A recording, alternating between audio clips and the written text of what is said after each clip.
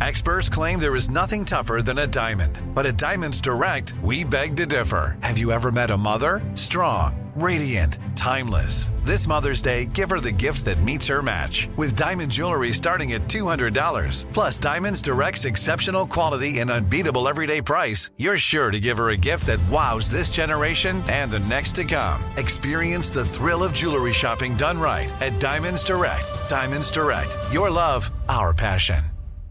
Tired of not being able to get a hold of anyone when you have questions about your credit card? With 24/7 U.S.-based live customer service from Discover, everyone has the option to talk to a real person anytime, day or night. Yes, you heard that right. You can talk to a human on the Discover customer service team anytime. So the next time you have a question about your credit card, call 1-800-DISCOVER to get the service you deserve. Limitations apply. See terms at discover.com/credit card. I am the ferryman. In the shadows of the afterlife, the Ferryman of Souls guides America's most influential spirits to their eternal rest. Where are you taking me? Are you death? This road is not on any map.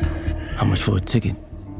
All I ask for in payment is a tale. I don't know who got to Kennedy first. And the devastation those first bombs caused. I've never been to hell, but I know intimately the hymns of the damned.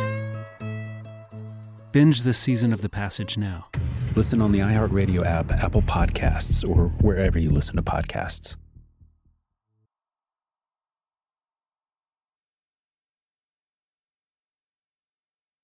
Ridiculous History is a production of iHeartRadio.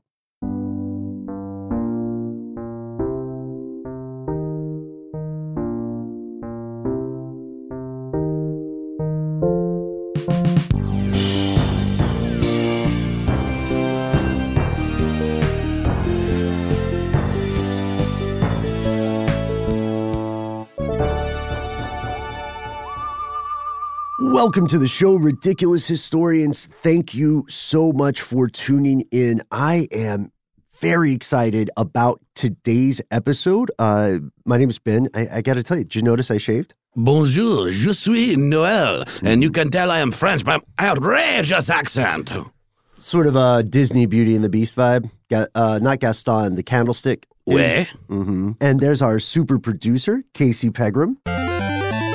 Bonjour. Casey, you're going to absolutely love the cartoonish French accents that I'm going to be dropping throughout this episode, sir. I'm here for it. Yeah, let's do it. And you're also here in the same room as us because we're in a different studio, and I really like being able to look right at you and not be separated by glass and, fiberglass. The barriers that separate us, they've come down. Casey, I'm partway through this. I'm going to reach out and hold your hand as I do my own terrible accents, and I want you to be ready for that moment when it happens. I'll prepare myself. Okay, please do.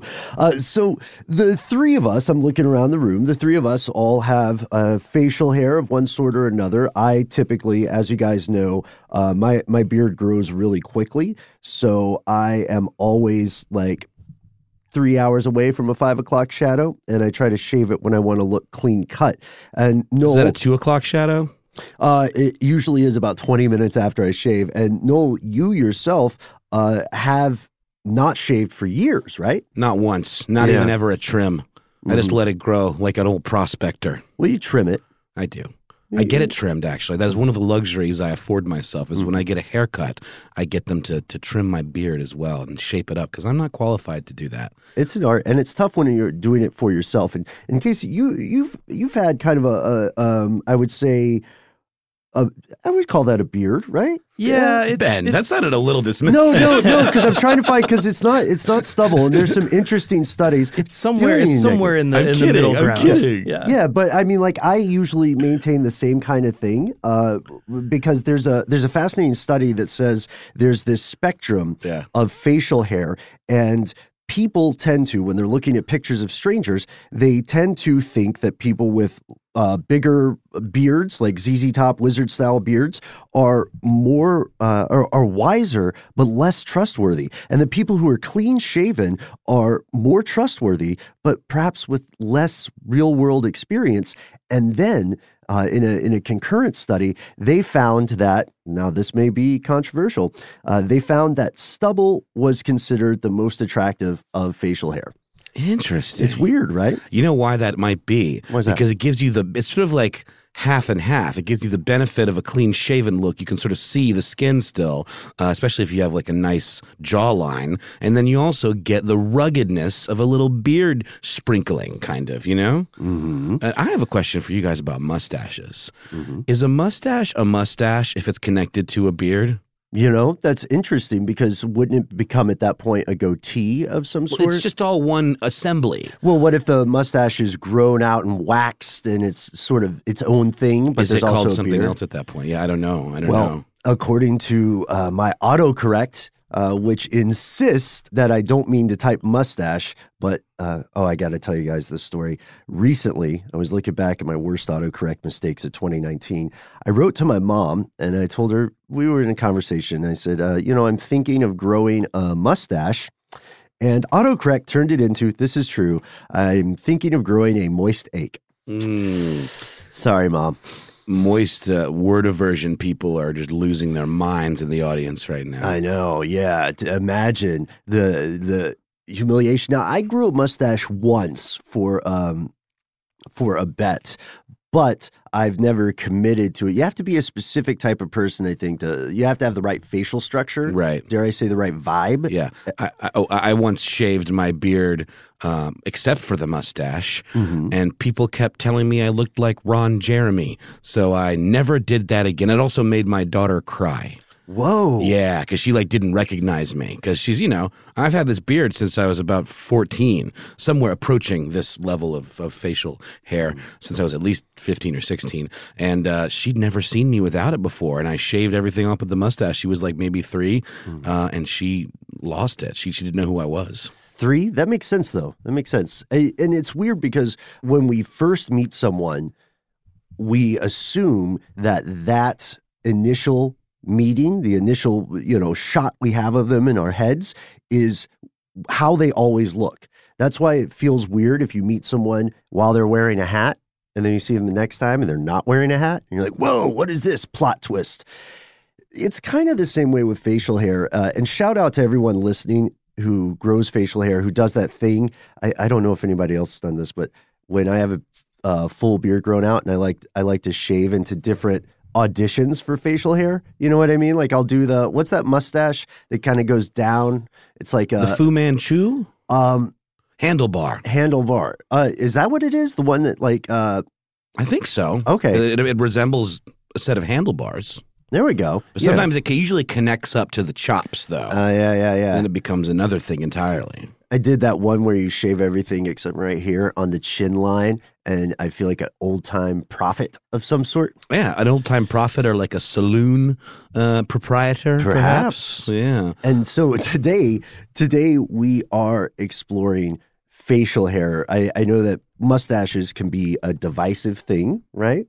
Because some people say they'll never condone a mustache. Some people love them. They had a bit of a vogue moment in hipsterdom here in the United States a few years back. You guys remember when people were getting mustache tattoos and like mustache tattoos on their fingers that they would put under their nose? Do you remember that?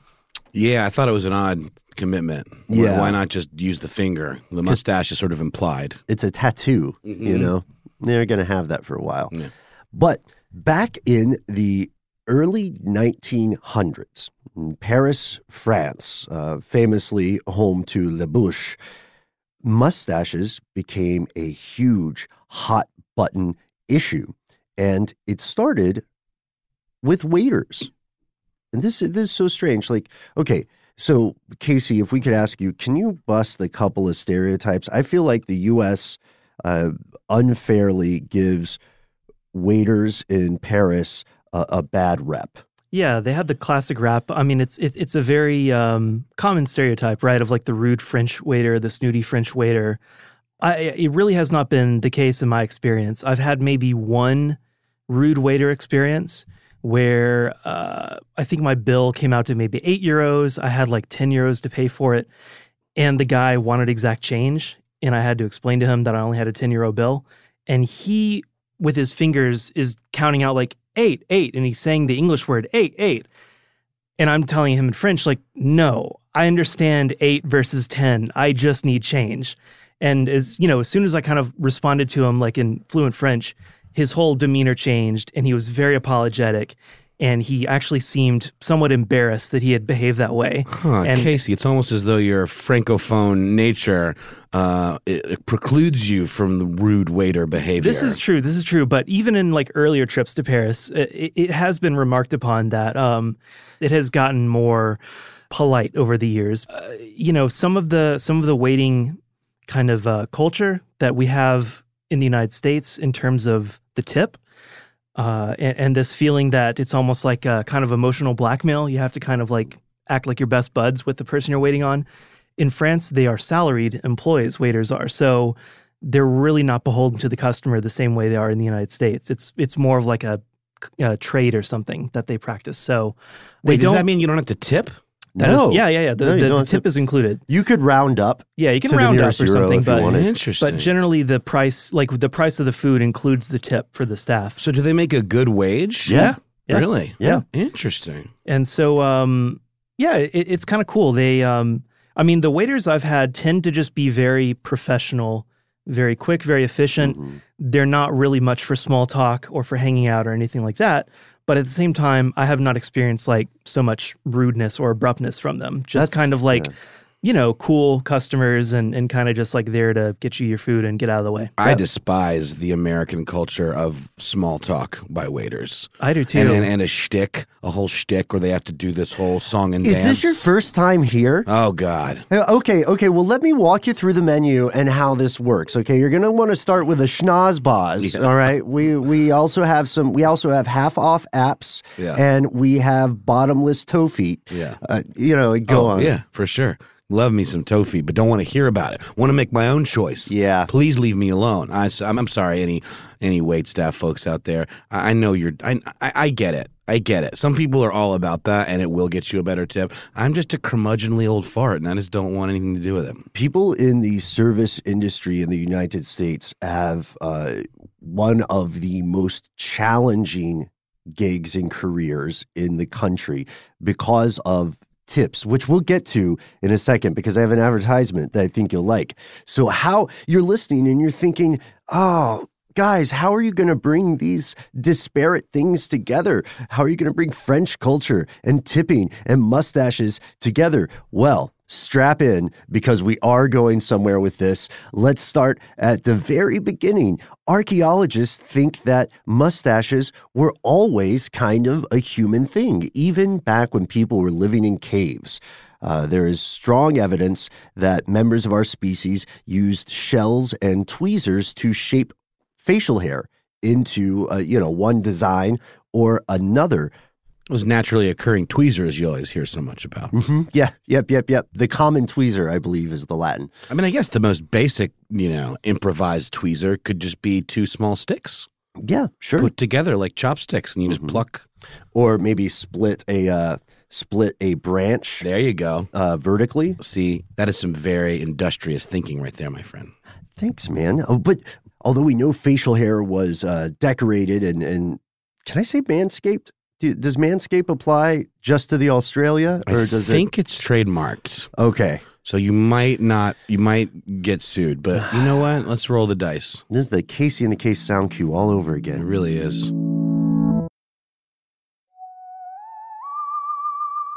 So when did the mustache, as we know it today, come into being, Noel? Or when did it, really explode on the scene? Well, it really got its footing, if you can imagine a mustache with feet firmly planted in the cultural zeitgeist, in England during the Elizabethan era. In those days, as you can imagine, the beard reigned supreme. And King James I and his son, old King Charles I, decided that they were going to make a splash and turn this beard thing on its end, and make themselves really stand apart from the crowd by debuting their handlebar mustaches. Yeah. And the hoi polloi, the masses, followed suit. And this is something we see a lot with fashion in general, right? Some of the more elite, whether political elites or financial elites or just fashion elites, they do something. They're kind of the early adopters of a style, and then it filters down and it becomes more popular and mainstream. And that's what happened with the mustache. When Britain moved away from Puritan rule, the mustache stayed, and it was a status symbol. King Charles II had a mustache, and you can see portraits of him in his early teens where he already has his mustache.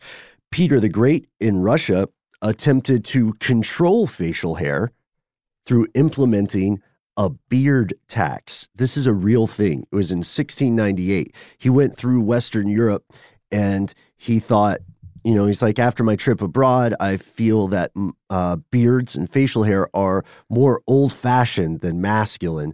So we're going to charge 60 to 100 rubles for anyone who wants to grow a beard, and they have to have a little token they can carry around. So the three of us would have to pay the beard tax at that time. For what? Like, when do you have to deliver this? Like, is it like you pay it like yearly or quarterly, or just like you get shaken down by, the beard cops? The beard cops?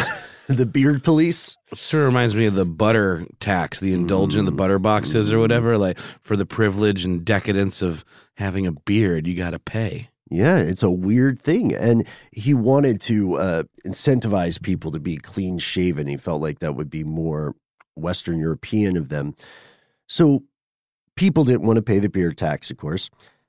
Mustaches became the way for men to, in this time, for men to show that they were grown. They were manly men. I see. And would you have to pay a mustache tax? No. That did not qualify for the beard tax. No, but mustaches were so popular.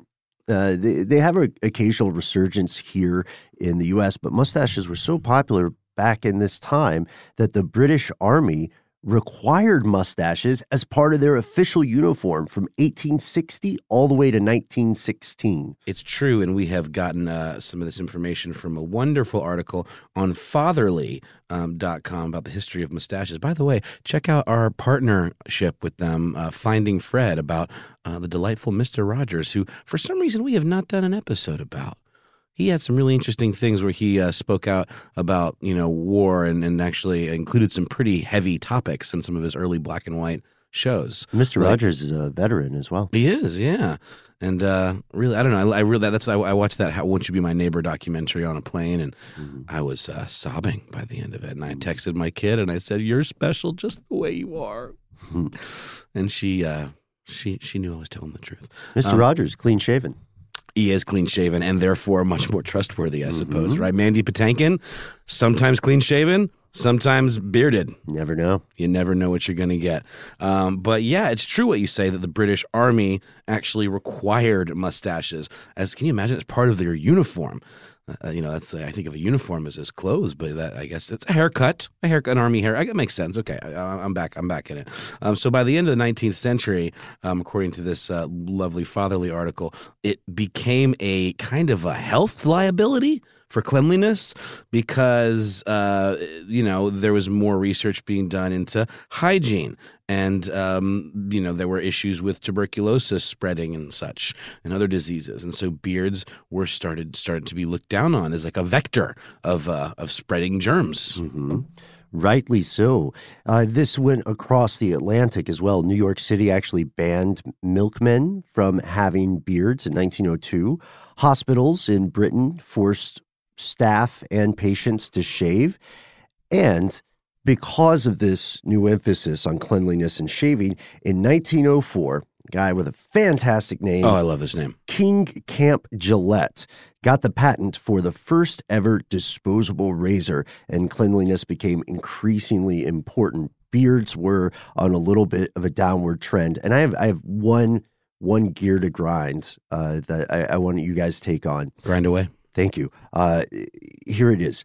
So when I was living abroad and I was in a place where most things were much less expensive than they are here in the States, with one exception. Is it razors? It is razors. Razors were even more expensive than they were in the States. And this Why was is in that? Central America. I don't know. They had a monopoly. So eventually I just let my beard grow out, and I came back looking like that era of the Beatles where they all had nice suits but crazy beards. I love that era. It's true. I will say this, and this is just sort of unrelated, but the fact that I haven't shaved in such a long time gives me a pretty sweet ability to just rock a disguise if I need to like go on the lam. That's true. That's true. If I shaved and like did my hair differently, you wouldn't recognize me.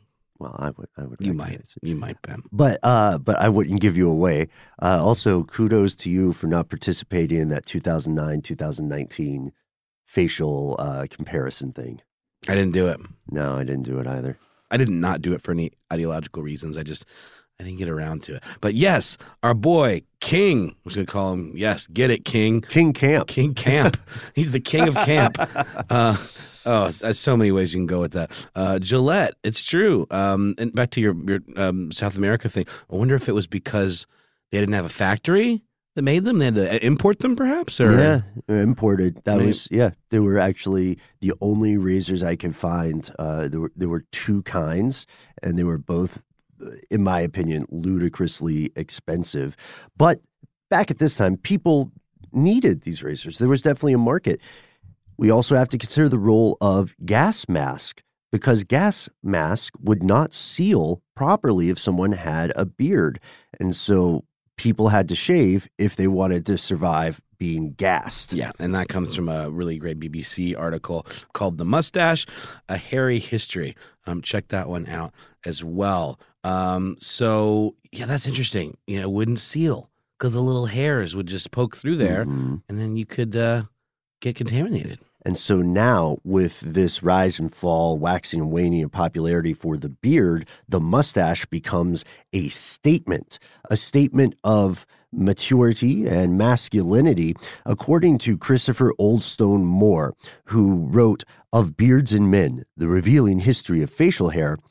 Men who stuck with mustaches at this time were either older men sticking to the older standard, kind of this military look, or they were strong-willed individualists who didn't need or care to follow the new rules of cooperative manliness. So there you have it, folks. The mustache becomes a statement. That's our main takeaway here. Now let's fast forward a little bit to the rise of the first modern restaurants in Paris. These started out as establishments for the wealthy, and we're getting some of this from a great article on Atlas Obscura. The restaurants wanted to recreate the feeling of dining in a very nice place, an opulent mansion, a palace, what have you. And this means there was this sort of gestalt experience. It was not just about the food. The waiters, the service staff also had to look like domestic valets. And domestic valets at this time, and traditionally, were not allowed to wear mustaches as a sign of their rank. That's right, much like that British officer's uniform, where it was required. And in this article, a historian named Gil Mahaley was quoted as saying that diners were actually able to essentially pay a fee to humiliate these people. In a bizarre institutional kind of way, which seems very cruel. Yeah, because they were paying for food, sure, but they were also paying for the experience of being the master Bossing of an someone estate. around. Yeah. Which is why, first off, never say garçon, because Garçon means boy. Right. And that in itself is kind of a reference to this dynamic that was going on. According to Gil Mahaley, this idea of regulating facial hair in France is rooted in colonialist expansion and the Industrial Revolution, because people who were less well off had more access to what had once been luxury goods. And when that happened, the elite, the haves of society, had to turn to stuff money couldn't buy for a new way of communicating their status. Gil Mahaley, by the way, is I don't think we're pronouncing that quite correctly because he is French, but he is among other things an editor at Cassure magazine, in French, a French publication, and has written very extensively on the role of masculinity in French culture. Mm-hmm. And that's why he comes into the picture with this facial hair ban. So now the elites want to communicate their status through their right or their privilege of possessing facial hair. And according to Gill, it was intensely humiliating for people in France to return from a war and then be told that they have to shave their mustache just to get a job. He says that to be denied the mustache was to be demeaned, infantilized, emasculated, even depatriated in front of their families, neighbors, and friends. Man, that is assigning a lot of meaning to the stash. Mm-hmm. And I think that's you see where we're going with this. Yeah, it really felt as though you were being stripped of your freedom, your liberté. Did I say that right, Casey? Liberté? La liberté. Liberté. Yeah. Casey on the case. Something that makes me crazy is when people say, well, I had this career before, but it was a waste. And that's where the perspective shift comes, that it's not a waste, that everything you've done has built you to where you are now. This is She Pivots, the podcast where we explore the inspiring pivots women have made and dig deeper into the personal reasons behind them. Join me, Emily Tish Sussman, every Wednesday on She Pivots as I sit down with inspiring women like Misty Copeland, Brooke Shields, Vanessa Hudgens, and so many more. We dive into how these women made their pivot and their mindset shifts that happened as a result. It's a podcast about women, their stories, and how their pivot became their success. Listen to She Pivots on the iHeartRadio app, Apple Podcasts, or wherever you get your podcasts. I'm Saleha Mohsen, and I've covered economic policy for years and reported on how it impacts people across the United States. In 2016, I saw how voters were leaning towards Trump and how so many Americans felt misunderstood by Washington. So I started the Big Take DC. We dig into how money, politics, and power shape government and the consequences for voters. It's an election year, so there's a lot of focus on the voters that TikTok is reaching. The initial reaction is like, oh, things are looking so resilient. I don't want to be too pessimistic, but I just don't see the political will down in Washington right now to change their tune. I think the American electorate has been signaling that it expects a rematch of the 2020 election. These are unprecedented times. With new episodes every Thursday, you can listen to the Big Take DC on the iHeartRadio app, Apple Podcasts, or wherever you get your podcasts. The Big Take from Bloomberg News brings you what's shaping the world's economies with the smartest and best-informed business reporters around the world. Western nations like the U.S. and Europe. Mexico will likely have its first female president. And then you have China. And help you understand what's happening, what it means, and why it matters. He'll get his yo-yos to Europe in time. But the longer this drags on, the more worried he's getting. They knew that they needed to do this as fast as they possibly could to get a drug on the market as fast as they could. I'm David Gura. I'm Sarah Holder. I'm Saleha Mohsen. We cover the stories behind what's moving money and markets. Basically, everyone was expecting, if not a calamity, certainly a recession. But the problem is that paperwork, as our reporting showed, is fake. As someone who's covering the market, I'm often very worried about an imminent collapse. So I'm thinking about it quite often. Listen to The Big Take on the iHeartRadio app, Apple Podcasts, or wherever you get your podcasts. And this all leads us to the Great French Mustache Strike of 1907. Casey, here's this ad. We're just going to read this ad to you, okay? This ties in all that stuff we were talking about at the beginning. Hotel keepers refuse to yield, bitterly opposed to plan for arbitration with striking Paris waiters. Big American tips blamed. Bill before Parliament to make it impossible for employers to bar employees' mustaches. Right. And that's the thing. Americans actually were a big part, if indirectly, for this strike.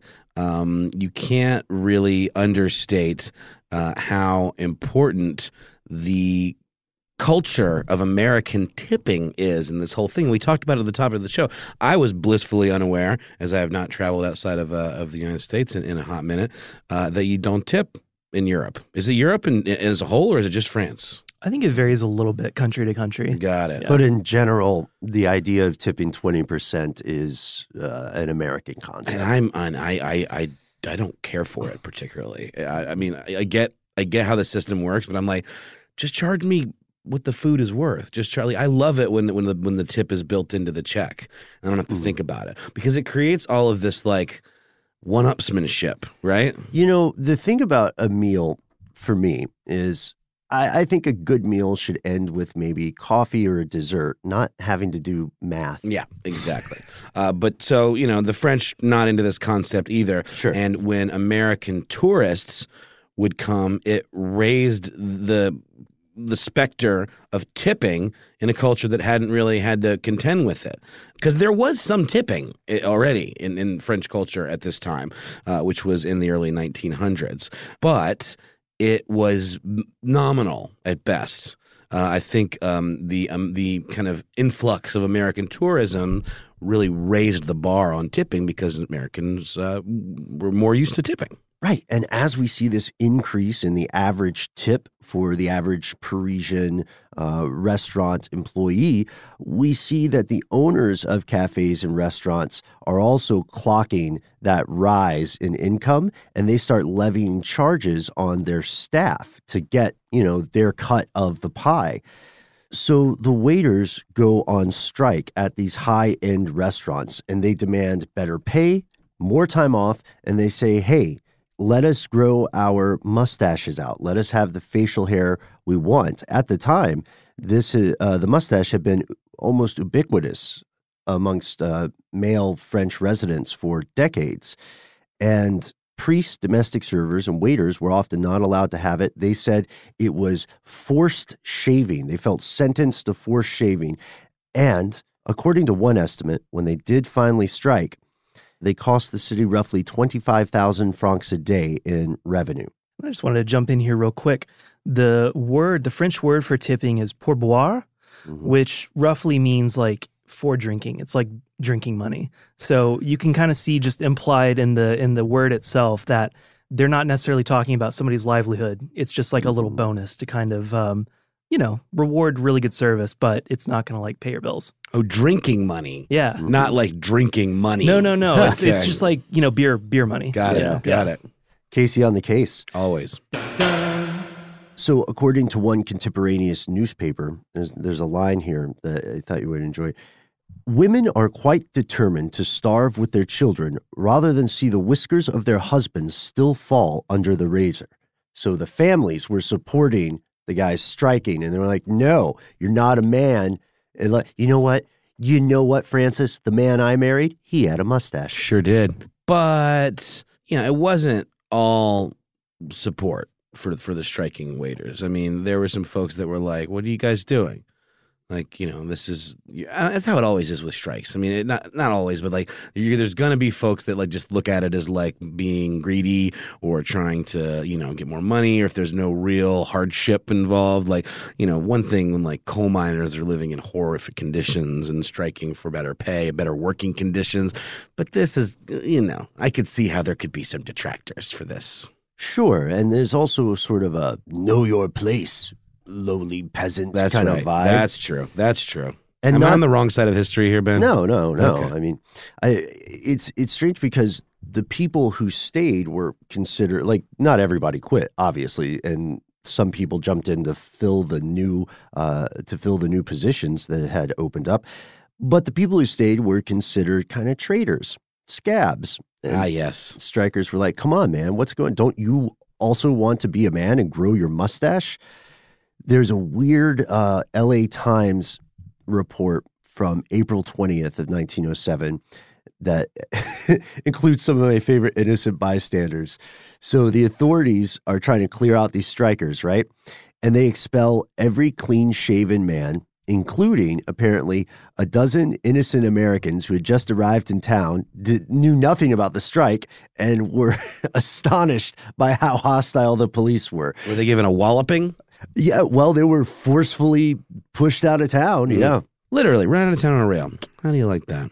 So what do we know about the details of this strike? A lot of our information does come from Gil Mihaly, but some of the details are still unclear, right? What was the Dreyfus Affair? Dreyfus Affair, that's tricky territory to get into, but basically it's where this guy was falsely accused of, I don't even remember what, but there was it was like a proxy for anti-Semitism, basically. Mm-hmm. It's still referred to today in kind of contemporary French culture, the Dreyfus Affair. And Roman Polanski, his new film is called J'accuse, and it is also about the Dreyfus Affair and him kind of comparing himself to Dreyfus. Really? Yep. Really? A little bit gross. Because the Dreyfus Affair, the guy was falsely accused. That is true. Polanski and Polanski's did that. on the record. I mean, there's no question that it happened. So, Polanski knows what he did. Yeah. Society knows what he did. And there's also some new charges for Polanski that have come out just within the last month or so. Is that right? Yeah. What are those? More just more allegations of him doing, terrible stuff. What happened to good old fashioned dirtbag crimes? Why aren't people bouncing checks and doing small time cons for wristwatches? It's a good question, Ben. It was a simpler time. But the reason I bring up the Dreyfus Affair is because that, I know it's complex, Casey, and I appreciate you shedding some light on it for us, but it was another one of these kind of high watermark moments of what is French identity, kind of, and this is obviously a little more of a frivolous example, but this mustache strike was as well. Yeah. We don't know exactly how many people went on strike or exactly when they started striking. The numbers that we've been able to gather have a pretty wide range. Some say hundreds were striking, others say thousands, and others say that it came and went in waves. People argued different facts, and some people were against the strike just for scientific reasons, for hygienic concerns. They said, look, if people wear mustaches, are they going to clean them? Is this detritus and scruff from their mustache going to go into the food we eat? Someone else pointed out in Le Journal on April 22nd, they said, watching a mustached man eat, certainly a common sight in the day's restaurants, regardless of the appearance of the waitstaff, is repugnant to the viewer. That wounds me to the quick, Ben. But I will say that even today, you're not allowed to. A lot of police people that work in kitchens and stuff, they have to wear beard nets. Yeah. Which is the most humiliating thing in the whole world. I don't know. I always thought it was a hygienic thing. Right? It is a hygienic thing, but it looks ridiculous. And I always wonder whether they actually work. You know what I mean? It just seems like a lot of humiliation for not much payoff. But I don't know. I get it. I've seen my beard hairs make their way into the food that I'm eating occasionally. I would be grossed out if I saw an unrecognized hair. I'm used to my own beard hairs, but others, no thank you. Right. So this cause catches fire for the people opposed to it and the people supporting the strikers. It eventually reaches Parliament, where a guy named Antide Boyer, the socialist deputy from Marseille, makes a bill. He proposes a bill in Parliament that says, let's make it illegal to ban mustaches. And let's say that if we catch you banning mustaches in your restaurant or place of business, you could be imprisoned for up to 3 months. And weirdly enough, he introduced this bill before the 1907 strike began. We have a pretty good quote from him in the New York Times. That's right. Boyer in the New York Times described the bill as the product of some misguided noblemen and presumptuous middle-class folk cling to the belief that they are honoring themselves by forbidding their servants, whom they treat as slaves, to wear mustaches. Such a practice under a democratic republic is grotesque and humiliating. He went on to say that a resurrection of bygone tyranny, contrary to the principles contained in the Declaration of the Rights of Man, was another way of looking at this affront. So he's saying, hypocrites all. This bill fails, but luckily it turned out not to be necessary because by May, waiters across the city of Paris had won back the right to wear mustaches. Oddly enough, in negotiations, some waiters chose to take the right to wear a mustache in exchange for some of their other demands. So they made concessions on things like pay or days off. Really? To keep their mustaches. Garnish my wages, just don't take away my mustache. That's very intense. They really felt strongly about these mustaches. So this kind of became a symbolic victory for some, and in material terms, they weren't winning that much. So according to the historians, maybe the waiters got hoodwinked, or maybe the strike was only kind of about labor and workers' rights. Maybe it was more about the ability to define oneself and the concept of belonging as an equal in society. So the bill didn't pass, but a lot of folks were able to get their rights to mustaches back. And there was actually another slightly less spectacular mustache strike in 1908, thereabouts, that kind of ended without much fuss.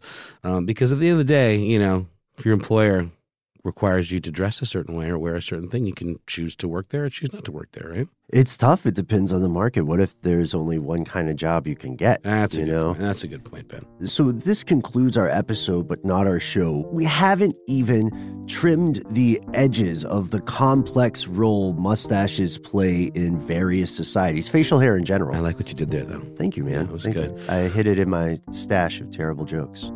Oh my God, man! You're on fire. No, this is terrible. You should be set on fire, is what I meant. Oh yeah, no, 100%. Got it.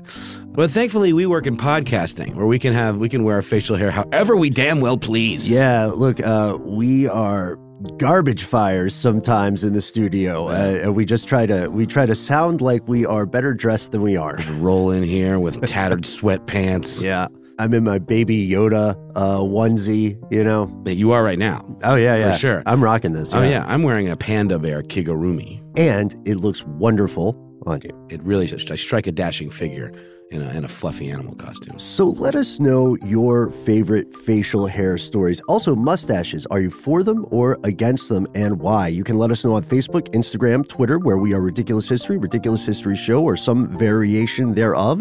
You can also find us as individual people and see our various facial hairs on our own stuff. I am Instagram at Ben Bolin and Twitter at Ben Bolin HSW. You can find me exclusively on Instagram at HowNowNoelBrown. Big thanks to super producer Casey Pegram. As always, Alex Williams, who composed our delightful theme that you're hearing this very moment. Christopher Hasiotis here in spirit. Eves Jeff Coat, as always, and of course, Gabe Luzier. And where would we be without the Quizzolator, the Quizterino, a.k.a. Young Quizzles, a.k.a. Jonathan Strickland, a.k.a. the Quizster. A.k.a. the Quizler, makes mouths happy. Thanks to you, Ben. Hey, likewise, Noel. And thanks, you know what, while we're thanking everybody, thanks to all the people who haven't been jerks to folks about how they want to dress or look. Agreed. See you next time, folks.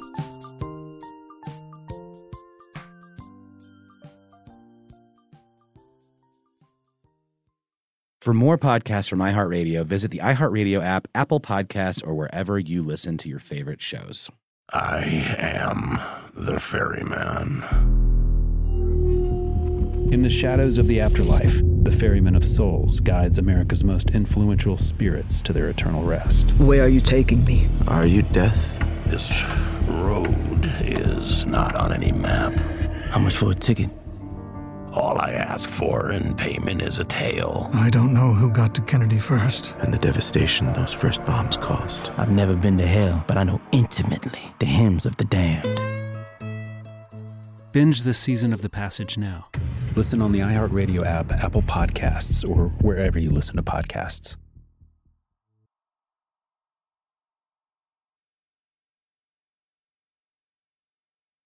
Hey, I'm Jay Shetty, and I'm the host of On Purpose. This week, I talked to Tiffany Haddish in a hilarious, deep, thoughtful interview where we dive into family trauma, grief, sobriety, love, and dating. I got a big heart, and I'm very forgiving, but don't abuse it. It's been abused enough. Listen to On Purpose with Jay Shetty on the iHeartRadio app, Apple Podcast, or wherever you get your podcasts. Trust me, You won't want to miss this one. Hi there, I'm Bob Pittman, Chairman and CEO of iHeartMedia. Welcome to Math and Magic, Stories from the Frontiers of Marketing. This week I'm talking to acclaimed musician and entrepreneur, Pitbull. I think that education is the real revolution, because as much as we speak about all the problems that there is in society and in the world today, my mother's always told me, son, don't worry, the world's always been coming to an end. Don't let it scare you out of living. Listen to Math and Magic on our very own iHeartRadio app, Apple Podcast, or wherever you get your podcasts.